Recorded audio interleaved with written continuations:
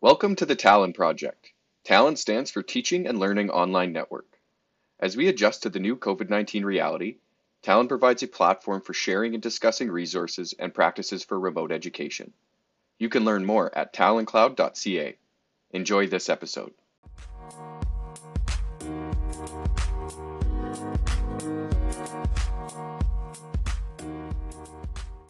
Today I have with me David Gauntlet. I'm Sandra Becklin. David, if you introduce yourself. Hello, yeah. I'm David Gauntlet. I'm Canada Research Chair in Creativity at Ryerson University in the Faculty of Communication and Design. I moved to Canada about 2.5 years ago from the UK, where I previously worked all my academic life in a number of roles there. How does your teaching look like 2020, maybe compared to how it looked before? So what has changed, but also, maybe what you're currently, working on? When the lockdown and everything started, that was it's basically, I always remember it as being around my birthday, which is March the 15th, and at that point I'd already been teaching an MA class called Creativity, Identity and Making Things Happen. That was my MA class, which I've been teaching in the normal way, in person, since January. So as a class of about 20, and I got to know all of them because we'd had nice in-person classes, and we tend to do quite workshopy kind of things I would bring in different kind of creative materials so we can build metaphors of our thoughts and reflections about different things. And we would do stuff where, I always like to turn up with big sheets of paper and colored pens and map things out and do it quite physically. And then COVID happened basically. And we had to switch to doing the last few of them. I think there was about 4 of them left in the term, which we did online. And that was fine because we knew each other already. We were able to switch some of the things that we'd previously done together so that we're doing them, apart, but same kind of things. And that was okay. So I thought, well, that was okay. But then with all the time between when that kind of finished in April or whatever, then there was like a 6-month gap before then my next class was starting. It's not 6 months, but it's 4 or 5 months. And that one is an undergraduate one called Your Creative Self, which I'd previously taught once, which is meant to be very hands-on, workshopy, everybody in the class together. But the time I did it before, then a lot of the joy is just turning up with different materials each time and leading them on new exercises, not much lecture-y stuff. A bit of me talking at the start, but then it would mostly be kind of reflective exercises and students sharing things about their creative experiences. And I thought, that's going to be terrible. Like, how do you do that online? And I mostly thought, I remember there being a turning point because I was mostly thinking, well, it's like, obviously we have to make do and do the best that I can with a Zoom class of 90. It would have been 90 in person, and that's sort of a cock-up where it was meant to be capped at 60 and somebody pressed the wrong button on the computer, so there's 90, which is already too many people for this kind of class. And then it's going to be 90 people on Zoom, and I thought, it's going to be really hard. But maybe 3 or 4 weeks away from when it started, for some reason, I just thought, let's embrace this. Because I'd just been sort of thinking the only thing you can do is just sort of try to make the best of it, and it won't be as good, basically. But what can you do? Because that's the situation we're in. But then I thought, oh no, let's embrace it and try to do like the maximum and just sort of pretend that it was always meant to be like this, and do it that way with the kind of mindset of like, let's make it great. Which is easier said than done. But at least I thought that I remember thinking this whilst I was walking the dog Holly, who's just over there, and I suddenly thought that it was kind of a light bulb moment. It's not a very clever thought really, but that was kind of a light bulb of thinking, oh yes, do the maximum is how I thought of it, and just try to be really sort of happy and embracing this thing, and ignoring the fact that I actually think it's kind of awful. Because you can't talk about how it's awful all the time because we already know it's awful, so there's no point. Of course, I wanted to be sympathetic to students having difficulties and that they might be recently bereaved, they might be feeling very anxious in these times, all of that. So I acknowledge that. I don't force them to be cheerful about COVID or anything. But I decided that I would just do it as if it was meant to be online like this, and that, you know, that it was just a good plan and not an awful plan. And so I am actually quite enjoying it, and the students seem to like it. There's all kinds of other things you can ask me about this. But I'm very aware of the fact, the one thing I was going to say is I'm always very aware of the fact that, like, I'm obviously in the center of it, because it's like I'm in the place where I present it, and I'm obviously by definition at the center of this experience, which has 90 other people on the Zoom, and they, you know, they may be paying rapt attention, or they may be doing something else on their computer at the same time. They might have actually switched off, and I don't really know, because half of them are black boxes, the other half have their cameras on. And I know you can't force them to put their cameras on, but I much prefer it, obviously, if they do have their cameras on, because you can see people, which is what we expect a classroom to be like, being able to see people. But so I sort of keep the energy up, and I think it's good. But then afterwards I think, oh, well, I thought it was good, but I don't know about the people at the end of all of these 90 different spokes out from me, because obviously I'm going to enjoy it. And if a certain number of people interact with me, and we have some nice conversations and it's interesting, then I think, oh, this is going well. But actually, the number of students who actually talk to me in any of the 3-hour Canadian sessions,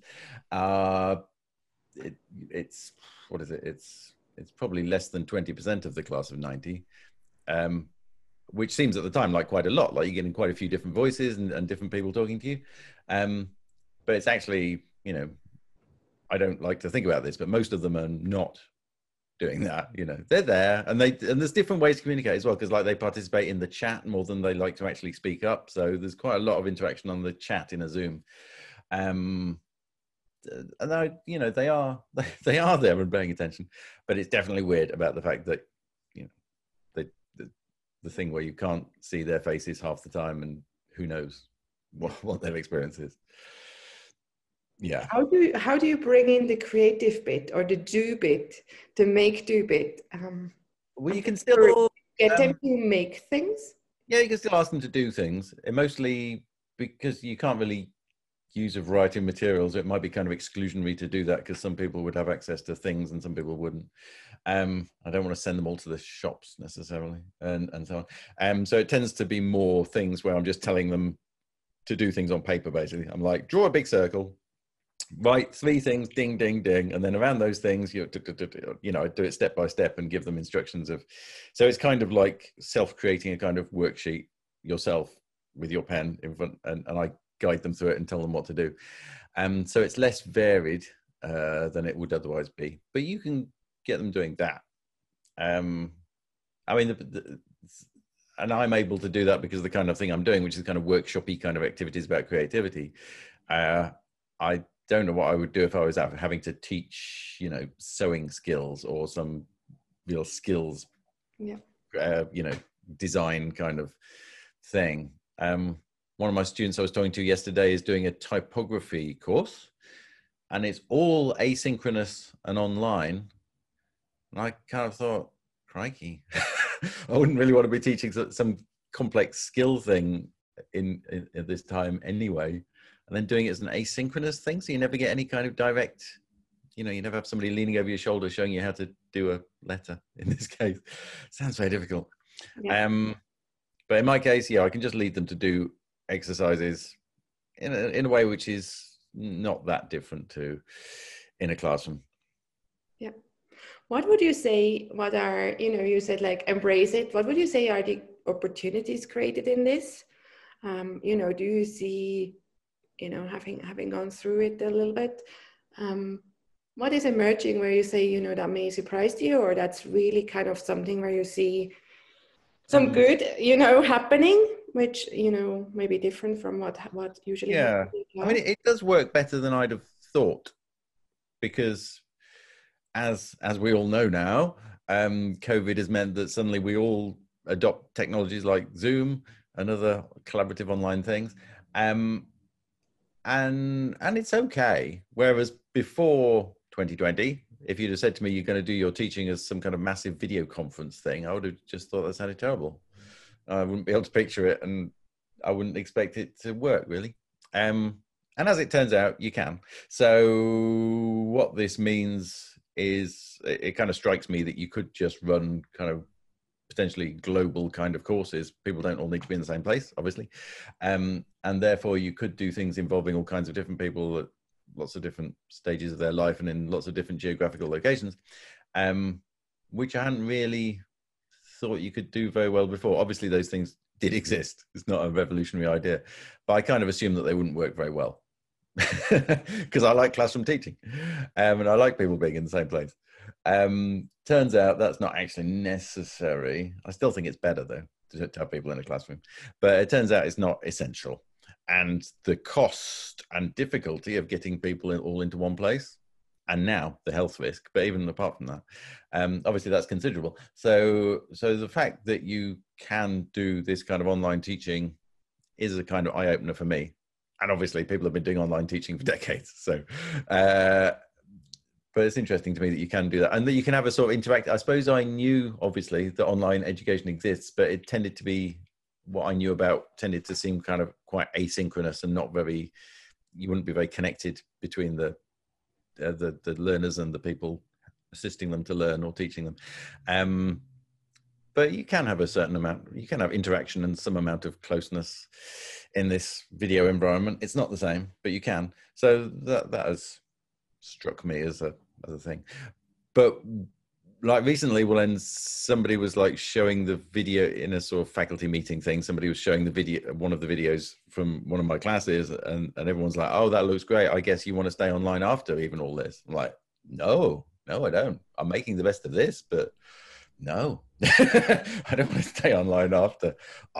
If there isn't after, there must be an after. I don't want to stay online. I want to get back into classrooms because it's just nice.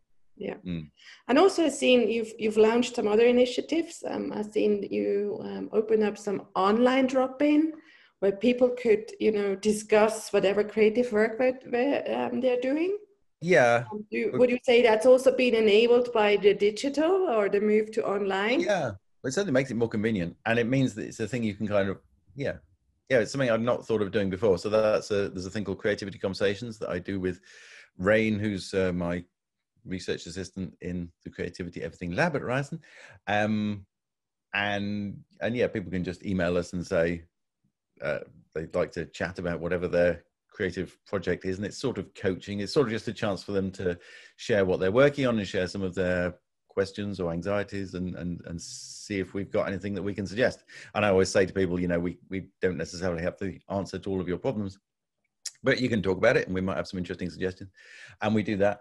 And yeah, we obviously, I guess we could have done that before as a thing. I guess then you'd picture it as a physical thing, and then people would be like turning up to appointments, and it's like you're a doctor and people are coming to appointments with you, and it just never occurred to me to do that. And so, yeah, that is another opportunity, that just the fact that people can just go on Zoom and talk to you. Yeah, that is the thing that we're offering, which wouldn't have occurred to me before. And things like that. I've done some other things like free public creativity workshops in collaboration with Artscape Launchpad, which is a thing in Toronto to support creative communities, and other things since the summer. It's basically part of that thing where COVID is happening, and the sort of idea that your children will ask you, "What did you do in the war, Daddy?" That being the war against COVID, and obviously I haven't got the ability to develop any super vaccines or anything, so like lots of other people, I just do lots of stuff online for free, available to people, because that's a useful thing I can do, though it's not exactly solving the COVID crisis. What would you then on the other end say, what has been the biggest challenge when moving to remote teaching, particularly? You said, big distance from people, having a really large group on Zoom. You just don't get the same personal connection that you get with students from seeing their faces, especially the quieter ones. So of those who are more willing to speak and pipe up in classes, The ones on Zoom, I feel like I know them quite well, and we can kind of, you know, we have quite a warm relationship between me and those ones who speak more, and you know, you can have fun with them in the way that you would with actual people. They are actual people. But so that's kind of similar with those people who do speak. But then if you're in a physical classroom with those other people and sort of quieter ones, you can still have some connection with them, and maybe if they're not even saying very much, or they're doing group work, and you can just kind of go around the groups, and so you get more of a chance to hear to hear their voices, even if they don't want to speak up in the larger group, that kind of thing. And just the fact that they're there and you can see their facial reactions, all of that means you get a much better connection with those people. And going online, those people are the ones who tend, I guess, to be just hidden behind a black box on Zoom, and who knows what they're thinking or feeling. And sometimes the black boxes speak because they've got sound on and not video, and it's always a kind of surprise, and I wish that I could see what their face looked like, just because that's how we're used to connecting as humans. But basically that is my answer. It's about not being able to connect with the people who are less keen to speak in a large Zoom call, because you really don't know about those people at all. Yeah. Yeah. I don't like that. We talked a lot about Zoom. Are there other tools, softwares, applications you like to use, or great, or you play around with?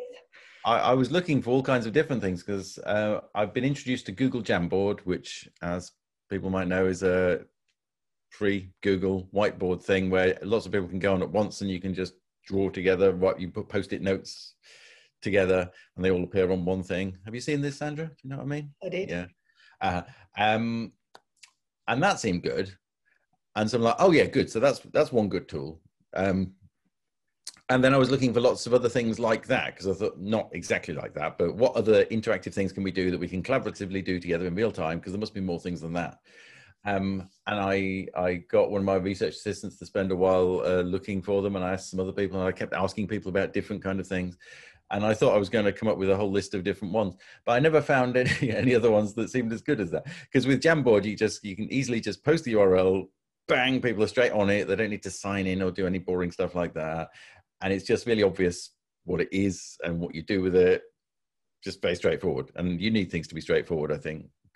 Like if you've got a class of 90 and most people get it, but there's 10 people who need some help, it's going to ruin everything straight away. So it needs to be really easy. And I considered things like I thought, could we do Twitch and like maybe watch some videos together and write comments alongside? But all of those ideas fell by the wayside because it just seemed too complicated. And I decided that having Zoom and Jamboard together, so because you're always at least connected by audio in Zoom, but you can have a Jamboard going at the same time, so people can still speak and interact without having to switch what they're using. But you can have the Jamboard visually at the same time, and that's easy and familiar. That seemed good. And trying out lots of different tools ended up seeming like more trouble than it was worth, and probably just going to confuse at least some of the people, which would then ruin the whole class, and so on. So now I feel relatively unadventurous, but having those two things is quite good. And so in my class, we have guests quite often. And so then in Jamboard, well, then I say, like, let's just have a minute silence where you each generate at least 1 or 2 questions that we'll be able to ask our guests. They hear a bit of stuff about the guests, so they know what kind of thing it is they might be talking about. And then everybody posts questions. And so your Jamboard very quickly goes, fills up with loads of interesting questions. And then you can just spend an hour with your guest just picking through different questions, and they can lead it or you can lead it. And the people who've asked the questions sometimes pipe up and say something, or students pitch in and talk about it. So that's good. And I didn't end up using any other technologies so far. Yeah. Just because I don't want to make it too complicated. And any extra platform you add just makes it harder. Yeah. I don't want to make it difficult for people.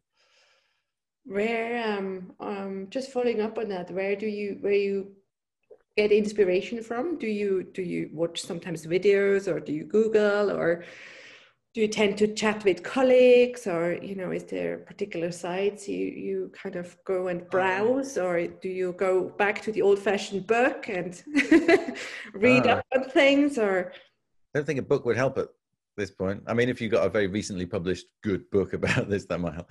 But in terms of looking for what are the good tools that are available now, I was asking colleagues. Obviously, you go for the colleagues who you think are going to be doing the interesting stuff, and we had some sharing within our sort of department of best practices, and our department even hired or paid a guy to be a kind of consultant who we could just talk to whenever we wanted to about what we were thinking of doing for our online teaching, and if they had any ideas or suggestions. And he was supportive and helpful and made some interesting suggestions, which I didn't take up all of. He suggested thinking of the students as curators, as a kind of museum of stuff about the subject you're teaching, and sort of lead them through a process of inviting them to be curators of a space exhibiting the knowledge about this thing, which I haven't said it very well. It sounded better when he said it.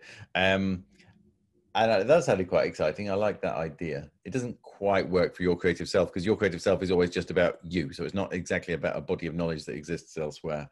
But that was an interesting and thought-provoking idea. But in terms of where you get information, sorry, I'm talking too long. I have to go at 12 o'clock.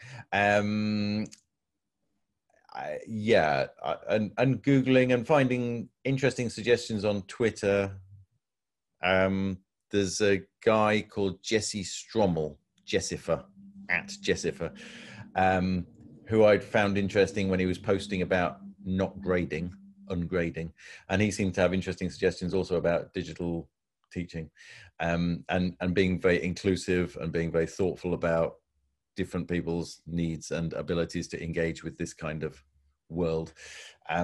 So I looked at Jessifer and people who he talked to and was related to. But yeah, it's just kind of wandering around online looking for interesting things to a certain extent. Yep. Final question. The most difficult one, where do you think, is higher education going? We usually ask in the next 10 years. We know it's difficult to predict tomorrow, but, where do you see things moving?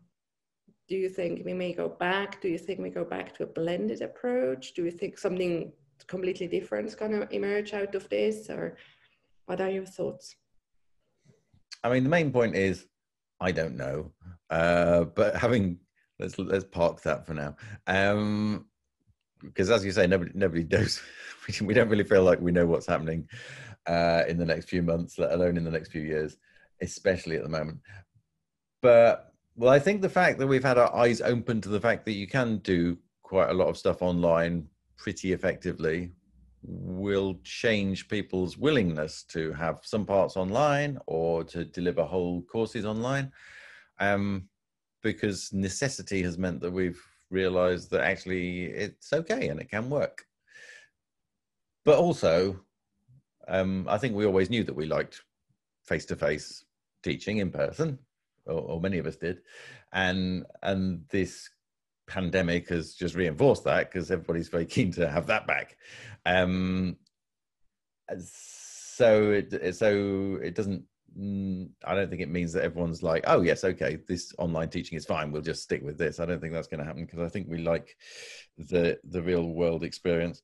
Also, of course, for universities, well, then if you're wanting students to come and give you quite a lot of money for that student experience, then you've got to be delivering that student experience, unless you're actually being stopped by a pandemic.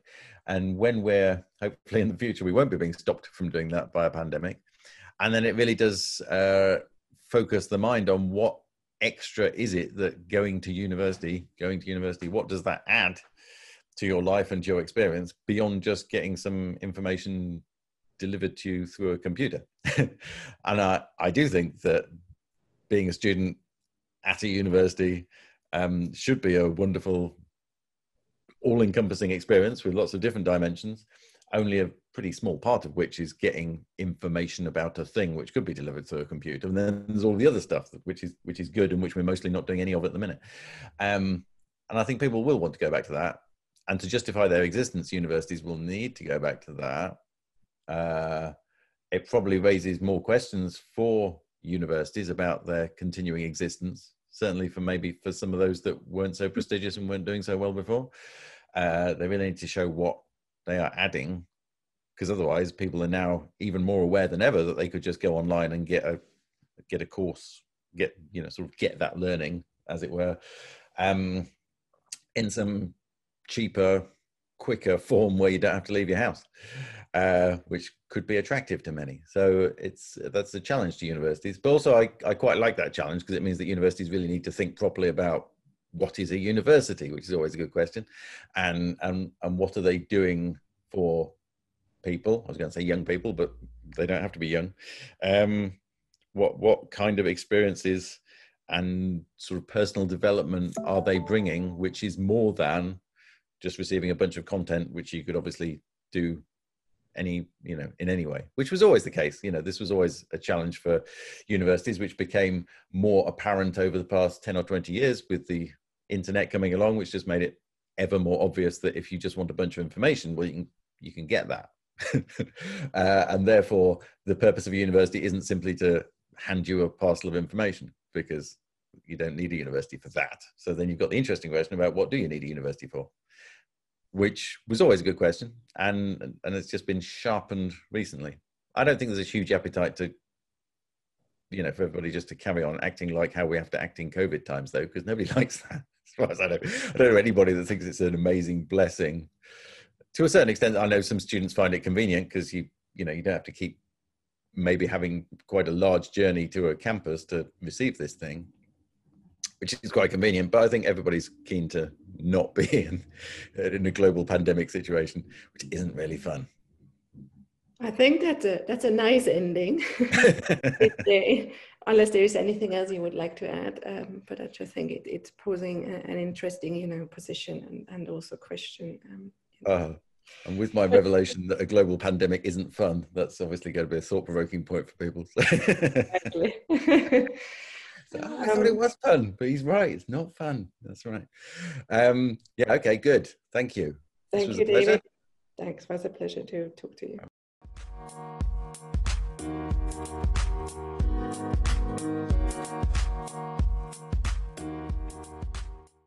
This episode was produced by Talon.